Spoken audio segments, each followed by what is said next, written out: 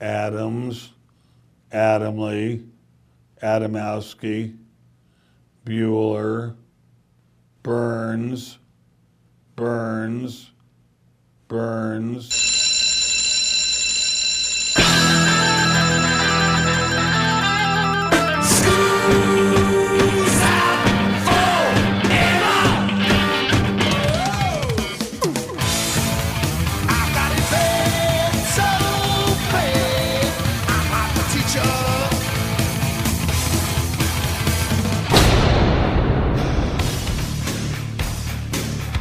It's time for school, Rock School, with your hosts, Dr. Joe Burns. Gibson is famous for their serial numbers. Okay. Serial numbers. It'll tell you right off the bat, unless you've got something called a Chibson. You know what a Chibson is? It's a Gibson It's a Gibson fake, knockoff, right? made in China. No! Thus, Chibson. Yeah. Oh. Class is in.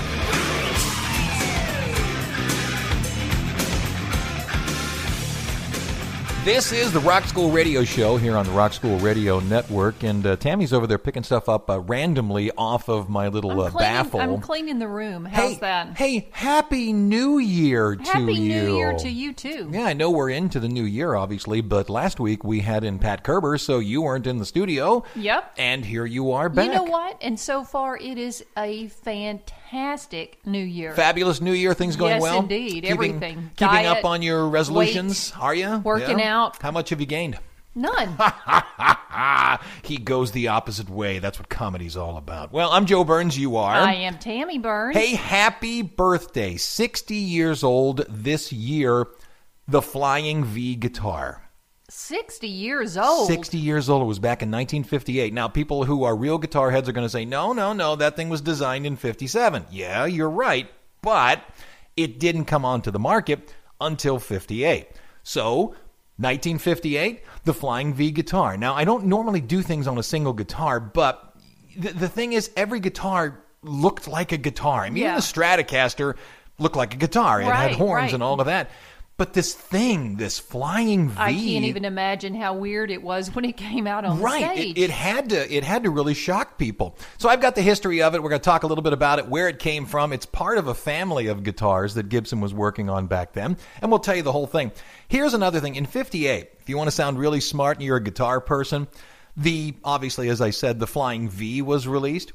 The Explorer was released as well. Now, you know the Explorer because it's the first guitar I made. It was the one that had all the bottle caps in it. Yes. Normally, you see Johnny Winter playing one. I can't remember which member of Lynyrd Skynyrd liked it, but it was sort of his go-to guitar.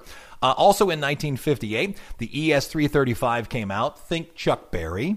That's what that is. The Sunburst Les Paul came out. That's the yellow and the red one. Right. Which is just, in fact, if you look over there on the wall... Oh, I'm looking. I knew when you said Sunburst. Right. Exactly. Now, it ain't a 58, No. but the fact remains it's a Sunburst Les Paul. When they say Sunburst, Yeah. I mean, everybody that gets it gets that same...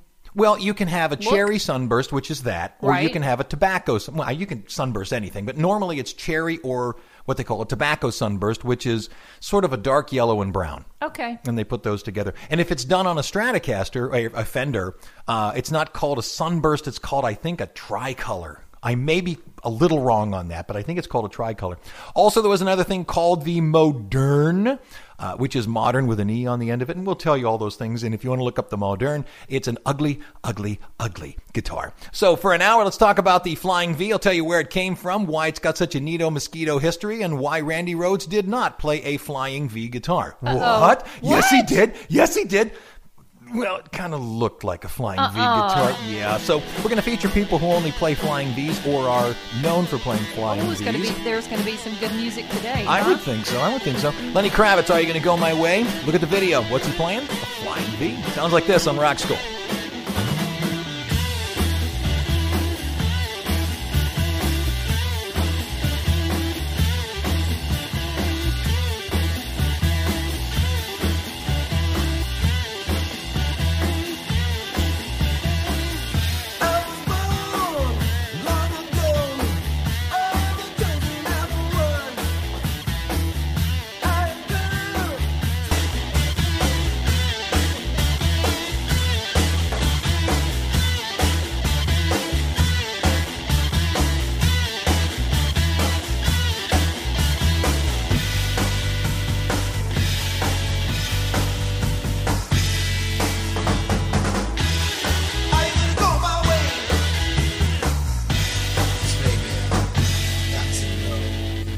I'm going to go my way, Lenny Kravitz here on Rock School, as we talk about the Flying V guitar. Happy birthday to it. 60 years old this year. And because it's so successful, you'd think, man, out of the gate, 1 million people must have bought this. Yeah. Wrong. It failed out of the gate. Really? Yep, I have the actual numbers. But where did it come from? Well, in 1955, Fender was really ruling the roost. In fact, Gibson was getting killed by Fender. The post-war kids didn't want sort of their dad's guitar, the Les Paul, the gold top Les Paul. They were beginning to rebel already, huh? Exactly that. But the thing about Fender, it was a look that Buddy Holly liked. It was a Stratocaster. And I mean, even to this day, I mean, you want to talk about a design that out of the gate was correct. I mean, Stratocasters are still cherished instruments to most guitarists. In fact, look over there on that wall. 1, 2 Stratocasters on that wall. It's funny, I had to count my own guitars. I keep forgetting what I actually have. That's a good thing. Well, here's the thing. A guy named Ted McCarty, who was the head of Gibson in 1957, said, look, we're getting killed. You know, over there at Fender on the West Coast, I mean, they'll paint it any color you want. You could buy a flamingo red Fender guitar with nice gold hardware. That was the most expensive one in the catalog. Not kidding. The Shadows, the guy who plays for the Shadows, can I think of his name? He had that flamingo red guitar. I got to look up his name. Well, what McCarty did was he hired a whole bunch of artists outside of the guitar world. And I don't have this on the money, but I don't have anything to back this up. But I have heard from other guitarists that members of General Motors were contacted. The artists of General Motors. Right. And they said, come on. And it's not just them. A whole bunch of people were connected. Look, hey, come on, make us a guitar that doesn't look like a guitar. Make it hip, make it cool. And a lot of stuff came back. And they probably wanted it the colors of cars that they were seeing on the road with that nice, hard, shellac body, right? Right, but Gibson needed something to set them apart. 3 were chosen. One was called the Futura, which will become the Explorer. Again, if you want to sound really hip and be a guitar guy, the Futura had what they called a forked headstock. It went up and then split off. Right. When it turned into the Explorer, they turned it into what's known as a droop headstock. That doesn't sound good in any situation, right? It's got all 6 tuners on one side and sort of falls off as it hits the strings. And the reason is so that every one of the tuning pegs is perfectly in line with the strings. That sounds like a failure to begin with. People liked it. It didn't do well either out of the gate, but people do like it. It's an extremely heavy instrument. Also, you had the Flying V and that other thing called the Modern. Again, look it up. It's spectacularly ugly. That's modern with an A on the end of it? What is that? Yeah, no, it's modern with an E on the end of it. Oh, with an E on the end. Yeah. And here's the thing. McCarty picked 3 of them. Again, the Futura, the Modern, and the Flying V. Why was the Flying V grabbed? Well, number one, it could be made.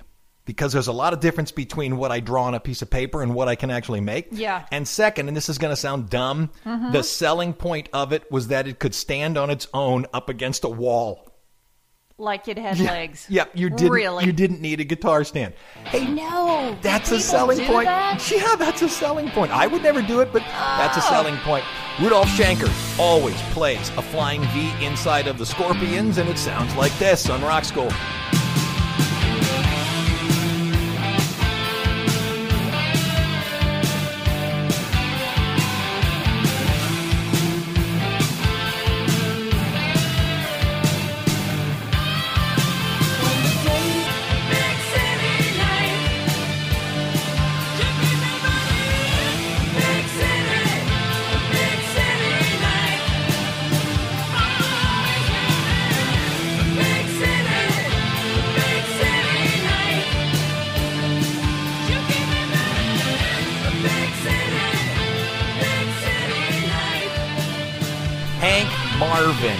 Hank Marvin. The dude with the big glasses? That's right. Good for you that you knew that. Well, I knew the big glasses. What singer were the Shadows the backup group for? I don't know. Cliff Richard. As a matter of fact, if you read the story of the flamingo red-pink Stratocaster that Hank Marvin played with the gold plating, It was the most expensive one in the Fender catalog at the time, and he went to Cliff Richards and had Richards, because Richards was the star. Oh, yeah. Had Cliff Richards. Cliff Richards. What am I doing? Cliff Richards buy him that instrument. Oh, my goodness. Oh, and he played it to death. What color was the very first one, the original one that came out? Stratocaster, you mean? Yeah. Or do you mean the Flying V? No, the Flying V, I'm sorry. Yeah. Good girl. Thank you for asking that question. One of the reasons that the Flying V didn't sort of sell right out of the gate is A, it was too futuristic, but B, it was too expensive. It was the same cost as a Les Paul, and a Les Paul was a pricey guitar. If I remember my research correctly, it was somewhere around $247, $248, like $247 and some change. It had the same price point as a Les Paul. Why? Well, it used something called Corinna wood, also known as Limba. Now, you know I'm a woodworker, so I know about these woods. That means nothing to me. What are you talking about? Well, here's the thing. It's a wood that, you know how guitarists love that lovely sort of yellow color? Yeah. That, you make the wood honey oak or something like that. Well, this wood has it right out of the gate. I've worked with this wood. What's funny is it smells when you cut it. Well, does it smell good or bad? It's What does it smell like? It's not anything I'd want to put on as a cologne. But you know how cherry wood smells like vanilla when you cut it? Well, this stuff has a smell to it, and it's easy to work with, and I understand it. But here's the thing. It's this natural yellow and then has all of these streaks of black in it. So if you want to look it up... You're not selling me so far. Well, that's the thing. It didn't do real well out. And plus, since it was this wood, they left it sort of natural and just put a shellac on it, and it just didn't sell. I'm not buying it. That's the thing. Now, if you can get one of the original, the first year, 80 of them were made. 80 of them were made. If you can get one of those, it can cost up to $250,000. Really? If you'd like to see one, Joe Bonamassa just got one. All you have to do is go on YouTube and search Joe Bonamassa. Well, I think it's Joe Bonamassa. How do you know it's an original? What are you looking for? Oh, serial numbers. Gibson is famous for their serial numbers. Okay. Serial numbers. It'll tell you right off the bat, unless you've got something called a Chibson. You know what a Chibson is? It's a Gibson fake. It's a Gibson knockoff, right? Made in China. No! Thus, Chibson. Yeah. Oh. But if you look on YouTube, you can find Joe Bonamassa, and he's showing off this gorgeous guitar that he had, and it's one of the original Flying Vs. So you can see one. Got to play something else from someone who loves Flying Vs. He did play an Explorer, but Johnny Winter was also known for his Flying Vs, and this is Johnny here on Rock School.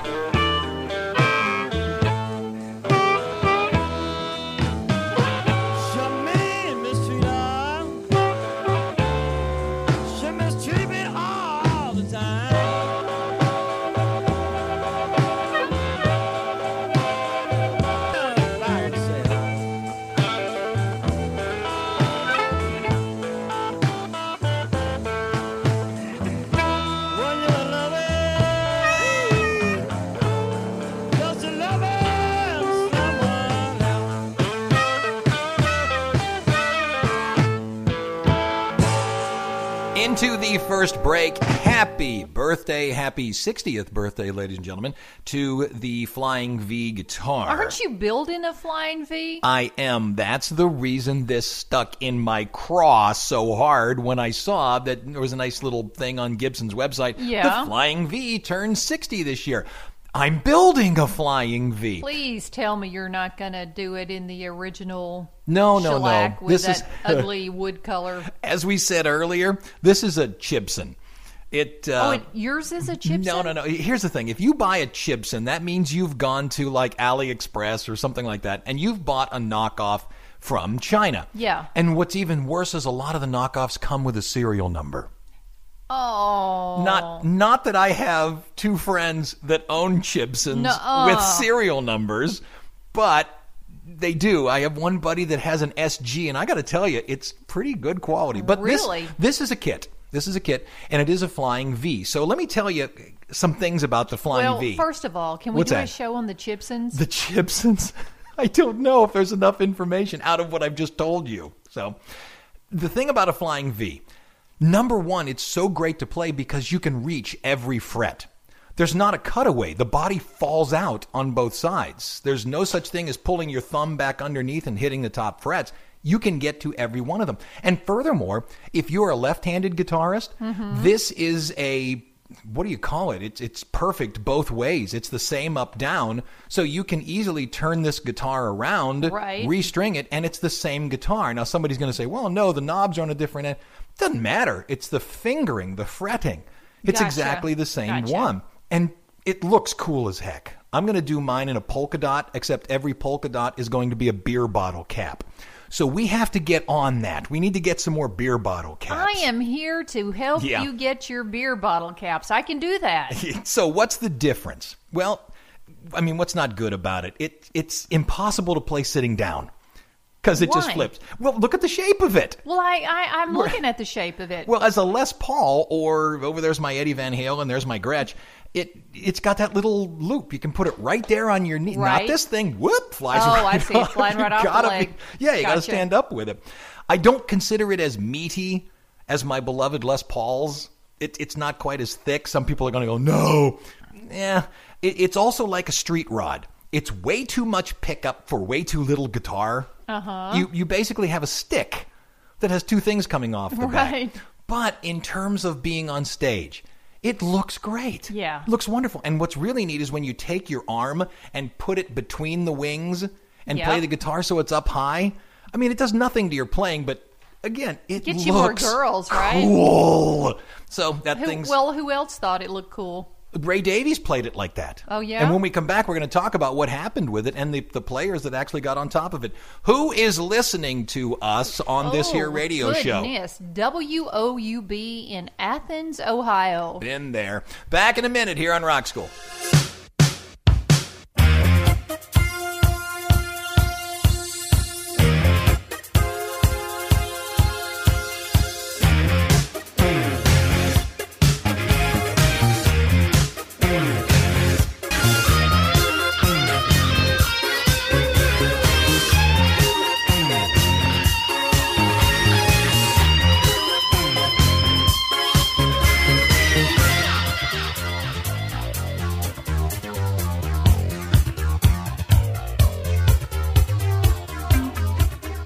Coming out of the break in 1957, and again, guitarists will say, no, this thing didn't come out in 58, it came out in 57. Right. Came out to the general public in 58. So that's when Gibson says its birthday is, so that's when Joe says its birthday is. But in 57, Gibson took the Flying V and what was then called the Explorer, and they changed the name and changed the headstock to the Droop.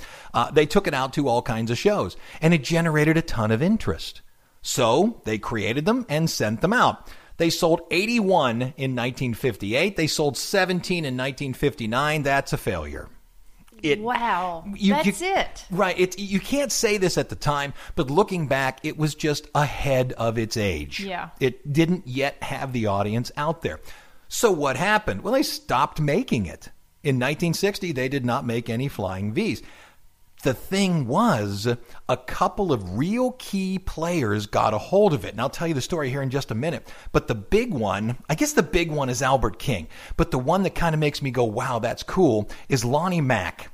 Do you know why a whammy bar is called a whammy bar? Tell me. Lonnie Mack outfitted a Flying V with a Bigsby tremolo. Now, that's not like a Floyd Rose, like an Eddie Van Halen, so you can go, wow, and do all that stuff. Right. It's more of a Hawaiian thing. But he created a song called Wham. And although some people will argue with me, I'm of the opinion a whammy bar is called a whammy bar because of Lonnie Mack's Wham. And it was performed on a Flying V. And there is nothing better for a guitar than for a famous person to do something even more famous and all guitarists to turn at once and go, what'd you do that on? Oh, that's a Flying V? I need one of those. A Flying V. Gotta get a Flying V, right? It's Lonnie Mack, Wham, on Rock School.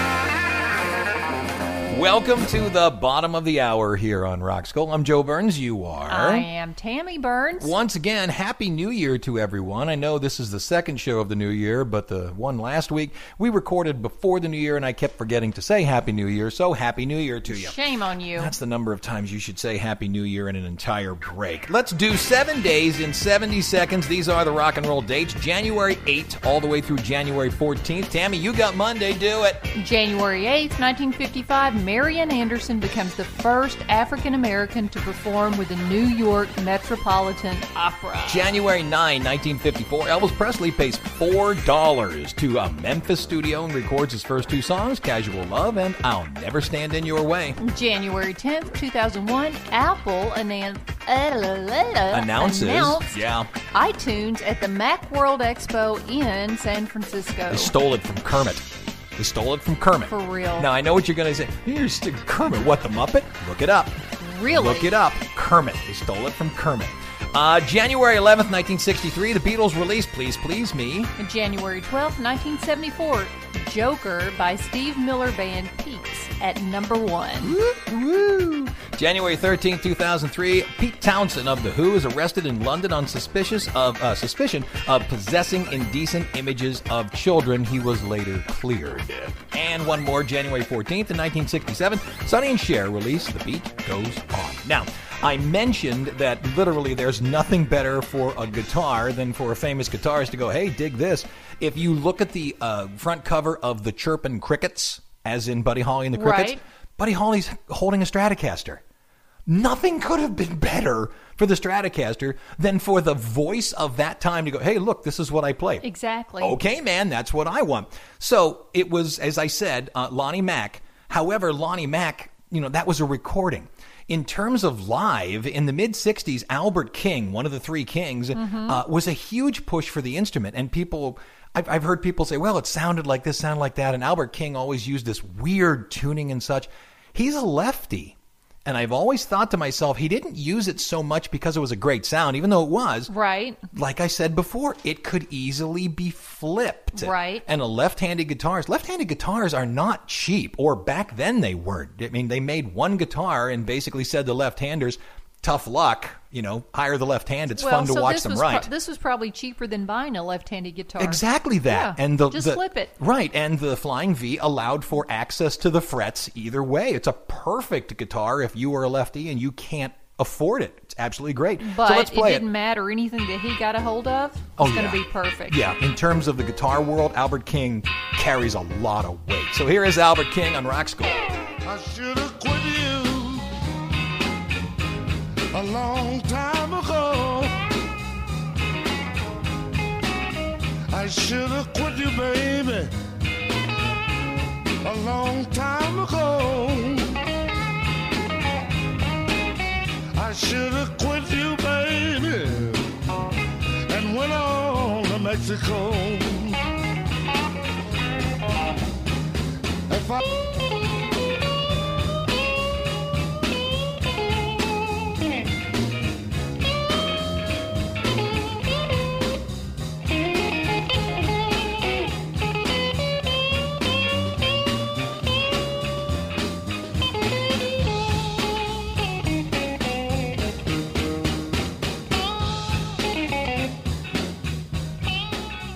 Coming out of Albert King, one of the three... Albert King? Yeah? You know who he is, right? Yeah, Albert King. He's a guitarist. He plays a Flying V. All right, one of the three kings, you said. Oh, yeah, because I mentioned it. You did look at me cockeyed over that. Yeah, can you name the rest of them? Sure, B.B. King and Albert King.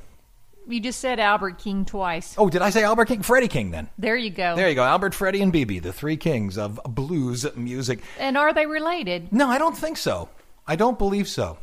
So I'm saying that without checking it, but I don't. Yeah. I don't think I would be very shook because I've never heard it that. Oh no, my brother BB died. I would be shook if they were. But you know what? I'm going to check it during this. Here's the thing. Yes, Lonnie Mack. Yes, Albert King. But it was probably the Kinks that really pushed the Flying V. The story goes, and this is from Davy's mouth as told to Guitar Center. In '65, he says he had a hold of a black Gretsch with a Bigsby tailpiece. It was made for George Harrison. He didn't want it, so Davies bought it. The problem was flying into the United States, he lost the guitar, or NSA lost the guitar, or the airline, I don't think it was NSA back then, but the airline lost the guitar. Right. Well, he's got a gig that night. So he goes to a pawn shop in Los Angeles, and there's all these guitars on the wall. And, of course, they're cheapies. Nobody takes a $10,000 guitar and pawns it. So they're cheapies. And he finally says, what is that weird-looking case over in the corner? Yeah. And there it was. It was a Flying V. The thing is, I've heard $200. I've heard $60. I've heard this. Whatever it was a ridiculously cheap amount of money. And that became his main guitar. And it wasn't until the guitar appeared on the front of the 1965, I believe, no, 66, Kinks' Greatest Hits album. Again, on the front of the Chirpin' Crickets is a Stratocaster. On the front of the Kinks, there it is, the Flying V. Guess what everybody wanted? Absolutely. You got it. If you're interested exactly what's on the Flying V or what was recorded on it, from Davy's lips till the end of the day, the solo is recorded on a Flying V.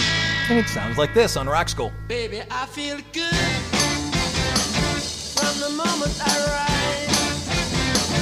Feel good from morning to the end of the day. To the end of the day. You and me, we live this life.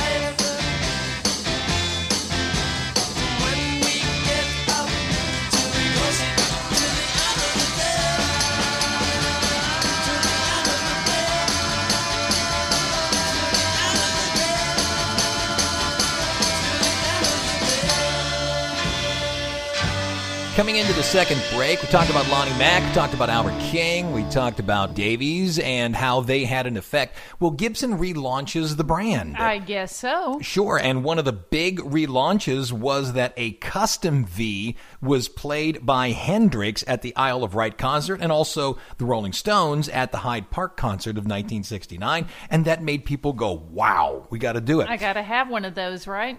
But again, it still didn't take off. It required the mid-70s where the, quote, classic rockers really fell in love with it. Now, I mentioned Rudolph Schenker, also Uriah Heep's Mick Box, Mark Bolan of T-Rex, Wishbone Ash's Andy Powell, Mick Ralphs of Bad Company, Billy Gibbons owned one, Rick Nielsen plays one, Paul Stanley of Kiss plays one. It took the 1970s for, you say those things that, it was ahead of its time. It really was. Yeah. In 58, nobody was ready for it.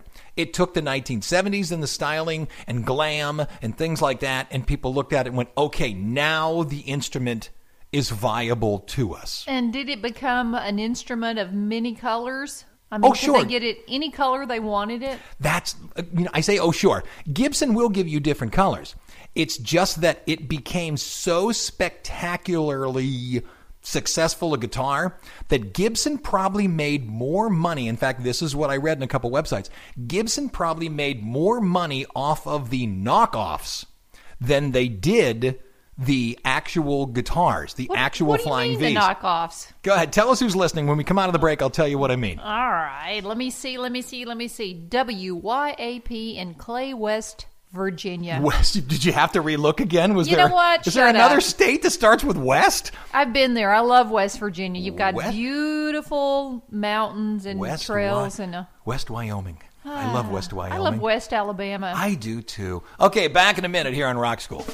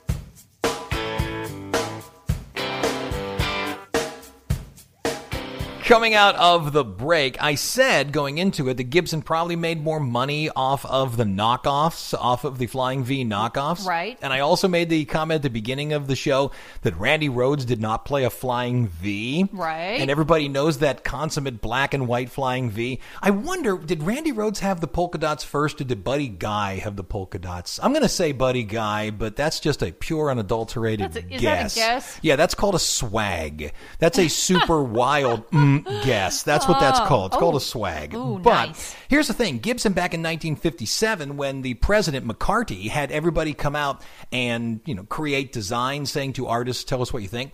Gibson, most of their patents are for technical advancements, the Tune-o-matic bridge, things like that. Right. However, in terms of the three guitars, the Modern, the Futura, I think it was called, the Explorer right at the beginning, and then the Flying V, what they did is they patented the design. So if some other guitar company wants to make one, they have to pay the money to Gibson. And did they? Sure. It's perfectly Really? legal. Sure. It's perfectly legal if you pay the money they request for the patent. So what did Randy Rhoads play? Well, he played a Jackson Charvel that was made So to that his... was a knockoff. Yeah, it was. It was made to his specifications. You can also buy him from Dean and Jackson and ESP. And all these places. Jackson's really the one that took the Flying V and just expanded it. The Gibson Flying V, the two wings are rounded at the end. The Jackson Charvel ones come to a point. I mean, you can put an eye out with them. Right, I like that. Right. And then there's the idea of a different headstock and such. But it's blatantly, and also they have one wing much longer than the other one. Yeah. It's a knockoff. But the fact still remains, you're playing with the Flying V. So they had to pay on the patent. How about that, huh?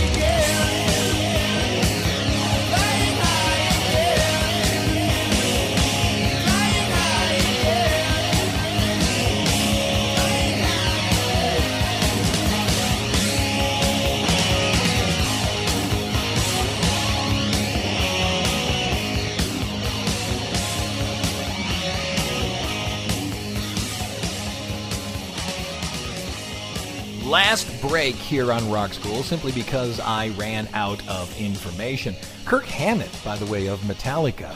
I know he plays ESP guitars, but he has also used a Flying V, and you can see him in a lot of concert footage playing a Flying V. I just have a couple more pieces of information that really don't fit anywhere, so here they are. Stick them somewhere, right? The Flying Vs have always had two humbucking pickups, and when they reintroduced it in the 1960s, there was all of these different wiry elements and such, but what they did is, if you look at a Les Paul, that setup, just think of the strings. Right. What they did was take the same setup, the Tune-o-matic, the stop tail piece, and I know you can put a whammy bar on it, but the stop tail piece, the Tune-o-matic, all of that, you basically just took the idea of a Les Paul, lifted it, and dropped it. Moved it over on the Flying V, right? And I think it made it a more stable instrument, because you can really, with a Fender, you can pop things off and all that, but you take a Les Paul, I can really beat the heck out of my Les Paul on stage. Oh, yeah, I'll throw it out of tune. I'll play so hard. More so than the Fender, huh? I think so. Huh. The Telecaster that I have popped it off of the round bridge. I have done that. I've never popped a string off of my Les Paul. Yeah, never. I've broken strings, but I've never popped it off of the Tune-o-matic up to the nut at the top. And that's what they did. They simply took that and put it on there. There is also the idea of pickups that were, I don't know how to say it, they look like an upside-down V. Yeah. So the pickup looked like the shape of the guitar. Yep. And if you want to sound like a really smart guitar guy, call those boomerang pickups. Oh, Yes, I see it. I thank can you. see it, yep. Also, there is, in 2007, 300 of these were made, the reverse V. Now, you got to look this up. You could simply look up Gibson. I'm trying to figure this out in my head. Look it up. I'm Look going it up. to. I'm the Gibson going reverse right V. now. Okay, Think of a flying V. Yeah. Now, separate the neck and the body. Take the V, take the 2 points, and turn the whole thing around so the points are pointing up toward the head of the guitar. That's called a reverse V. Again, came out in 2007. And people made... Oh, that ain't right. People made 300 of them. Do you see it? Come on now. Yeah, that... Number one, it doesn't look comfortable to play. And I think really it's one of those things where if you came out on stage with it, people would go, oh, that's a backwards V. And that'd be literally the extent of the guitar's push. Oh. You don't like it? I don't like it. No. Maybe 50 years from now, this is going to be the end thing, right? Gosh, I hope not. No, It's I don't like not the reverse right. V either. So, but I'm putting together... Oh, God, what feels wrong about this thing? No, I'm putting together a flying V myself. When it's done, I'll put up some pictures of it to show you guys what it's all about. And that wraps it up. I'm Joe Burns. Please don't make a reverse flying No, V. goodness, no. No, I won't do that. All right, good. I'm Who Tammy are Burns. you? Good. Oh, I'm Tammy Burns. All right, we're getting out of here with another V player. Mark Bolan of T-Rex was well known for playing a V, and it sounds like this. That'll do it. Class is dismissed.